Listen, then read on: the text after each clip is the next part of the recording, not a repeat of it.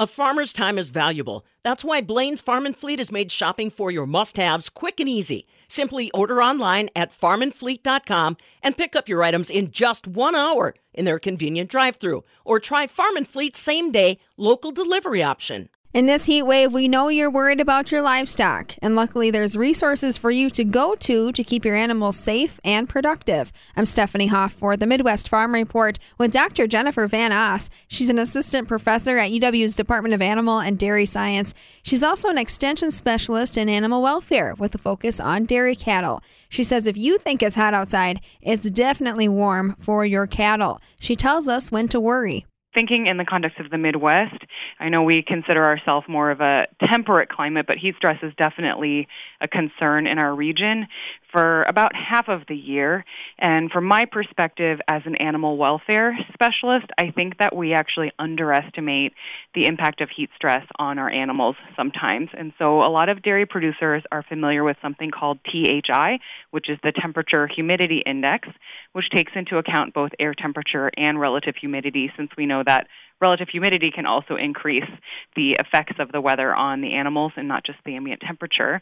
And there's been a number of studies that have shown that milk production starts to decline at a high THI value. So for a while that was considered to be 72, and then more recently it was revised to 68. So I think those are the benchmarks a lot of producers are familiar with. But again, thinking about animal welfare, we know that production problems happen quite late in the cascade of responses that animals have to heat stress. So by the time milk production drops, it means the animals have already decreased their feed intake to try to produce less body heat, and they go through other physiological and behavioral changes. And some of these changes are that animals tell us that they're feeling uncomfortable and would like some kind of intervention like cooling resources. And that happens sooner than a THI of 68. So I like to advocate to dairy producers to think from the animal's perspective, look for the signs that your cows are showing you, and intervene before you see that drop in milk production. But you also mentioned other factors that I think are really important. So solar radiation or sun exposure is a really important one. So here in the Midwest, it's pretty typical that our dairy cattle do have access to shade and are housed in barns, but of course we do have a population of grazing farms, and so it's really important in that situation that the cows have some form of shade. So that's actually the first line of defense to keep them from gaining additional heat from the environment. So it's not just the temperature and the humidity, but definitely solar radiation is a huge factor. And I'm still surprised at that low number, 68, because I feel like people don't really feel that heat stress or get worried about, their pets or whatever until it gets like to 90. But 68 seems pretty low. So how do you find a THI? Yeah, so there's a formula, but you can also find tables. So we have one through UW-Madison Extension. A THI of 68 would be equivalent to about 75 degrees Fahrenheit at a relative humidity of 20%, so pretty dry day. But if the relative humidity is as high as 90%, then you get a THI of 68 at only 69 degrees. And you're right, for people, it's not good to just go on when we feel hot because we're not the same as dairy cows. Dairy cows are essentially athletes working really hard to produce milk, and that means they generate a lot of body heat. So they're more sensitive than we are. And I feel like the worst that can happen is probably more than just decreased milk production. Why don't you walk us through the risk for dairy livestock when it does get too hot for them? Yeah, there are a lot of impacts. So it starts with the animal's natural adaptations to try to maintain their normal body temperature within a narrow range. So like all mammals, they have a normal resting body temperature just like we do. And so they'll start by showing signs that we can look for, like increased sweating. They'll start to breathe faster. They'll start to pant. They'll show behavioral changes like drinking water or standing around the water trough, looking for shade, looking for cooling resources, and also standing up instead of spending enough time resting. But then if the heat stress continues, they'll eat less, and that's because when they eat and they have ruminal fermentation, that generates a lot of body heat. So they'll eat less, and that's one of the major reasons why milk production will drop, because that's also associated with a lot of body heat generation.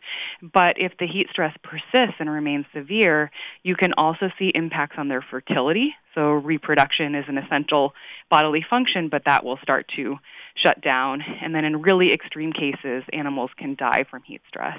So yeah, those long-term implications, impacting, the reproduction of a cow. What about, does that get passed on to the calf? So that's a really intriguing question, and my colleague here in the Department of Animal and Dairy Sciences, Jimena Laporta, she has done some research both in Florida, where she was before, and here in Wisconsin, looking at these multi-generational effects that you talked about. So they did some really intriguing research where they cooled dry cows during the end of the dry period, so at the end of the pregnancy, and these cows did not have any kind of soaker or fan cooling earlier in their pregnancies, and just by cooling them for that short period at the end of the pregnancy, it made a dramatic difference for those cows' own milk production in the next lactation, but also a lot of really important impacts on that fetus. So after the fetus was born, there were differences in birth body weight, in growth and mammary development, and then for those heifers, as they matured,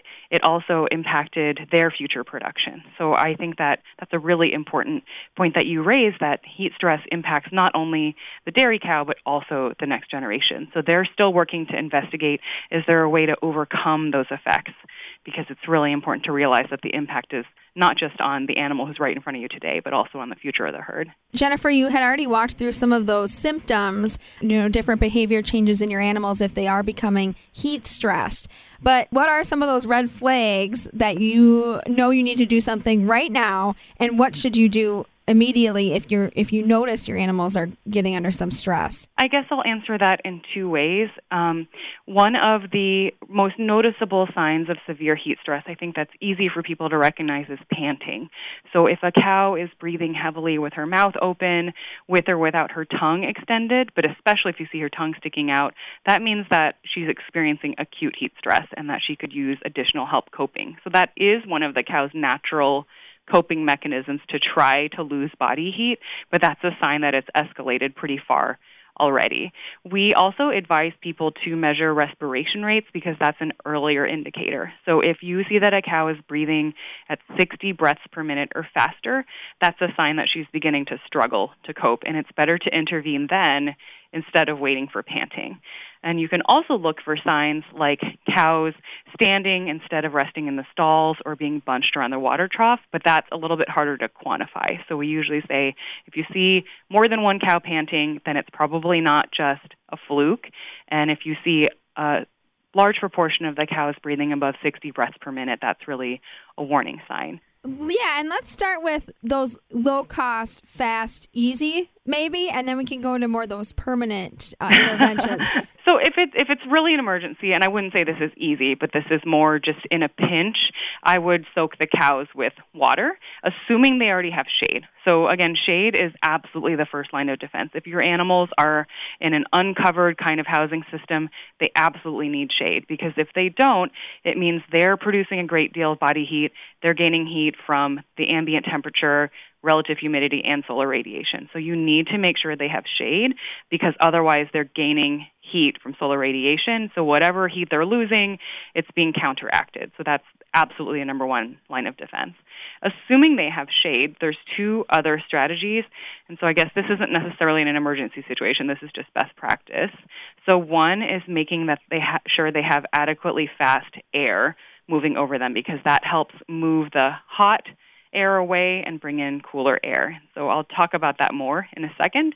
But the third strategy is soaking the cow. So that means wetting them with enough volume of water to wet through the hair coat to the skin. And that also helps them dissipate heat. So a lot of farms have installed soaker systems either over the feed bunk, where they turn on and off on a cycle while the cows eat, or in the holding area for the milking parlor is another common place to cool cows with water. But I think that here in the Midwest, a lot of farms can get away with not having soaker systems if they have proper ventilation systems. And so if you have, for example, a naturally ventilated barn, it's really important to have fans over the resting stalls. I know some farms also have them over the feed bunk, but it's more important to have them over the resting stalls, because that's where the cows should be spending half of their day lying down, and as they're lying down, they accumulate more heat, and then they end up standing up to try to lose that heat. Obviously something that we should be thinking about, because while we may think we only have 3 months of summer in Wisconsin, as you said, it's about half the year where that index may be too warm for cattle. And as we're seeing more record heat waves, are there other things that we should be paying attention to? I mean, are these things also going to solve those record temps? It really helps. So it is something to be concerned about, that as we're seeing higher temperatures and more days with high temperatures or high relative humidity, that the impacts of heat stress are going to be greater than what we're used to historically. And so the best we can do, besides try to mitigate climate change, which is, very challenging, it's hard for an individual to make a huge difference there, is to just be aware that this is an increasing problem and to make sure that you're prepared.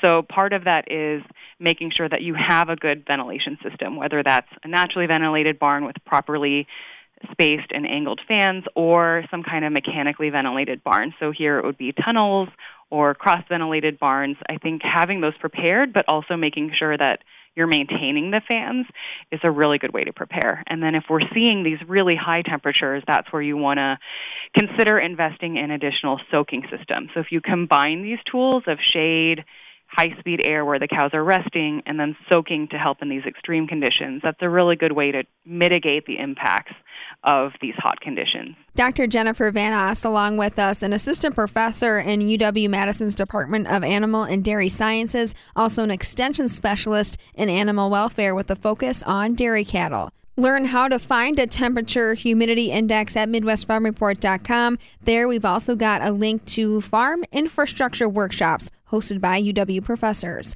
Stay safe out there. For the Midwest Farm Report, I'm Stephanie Hoff.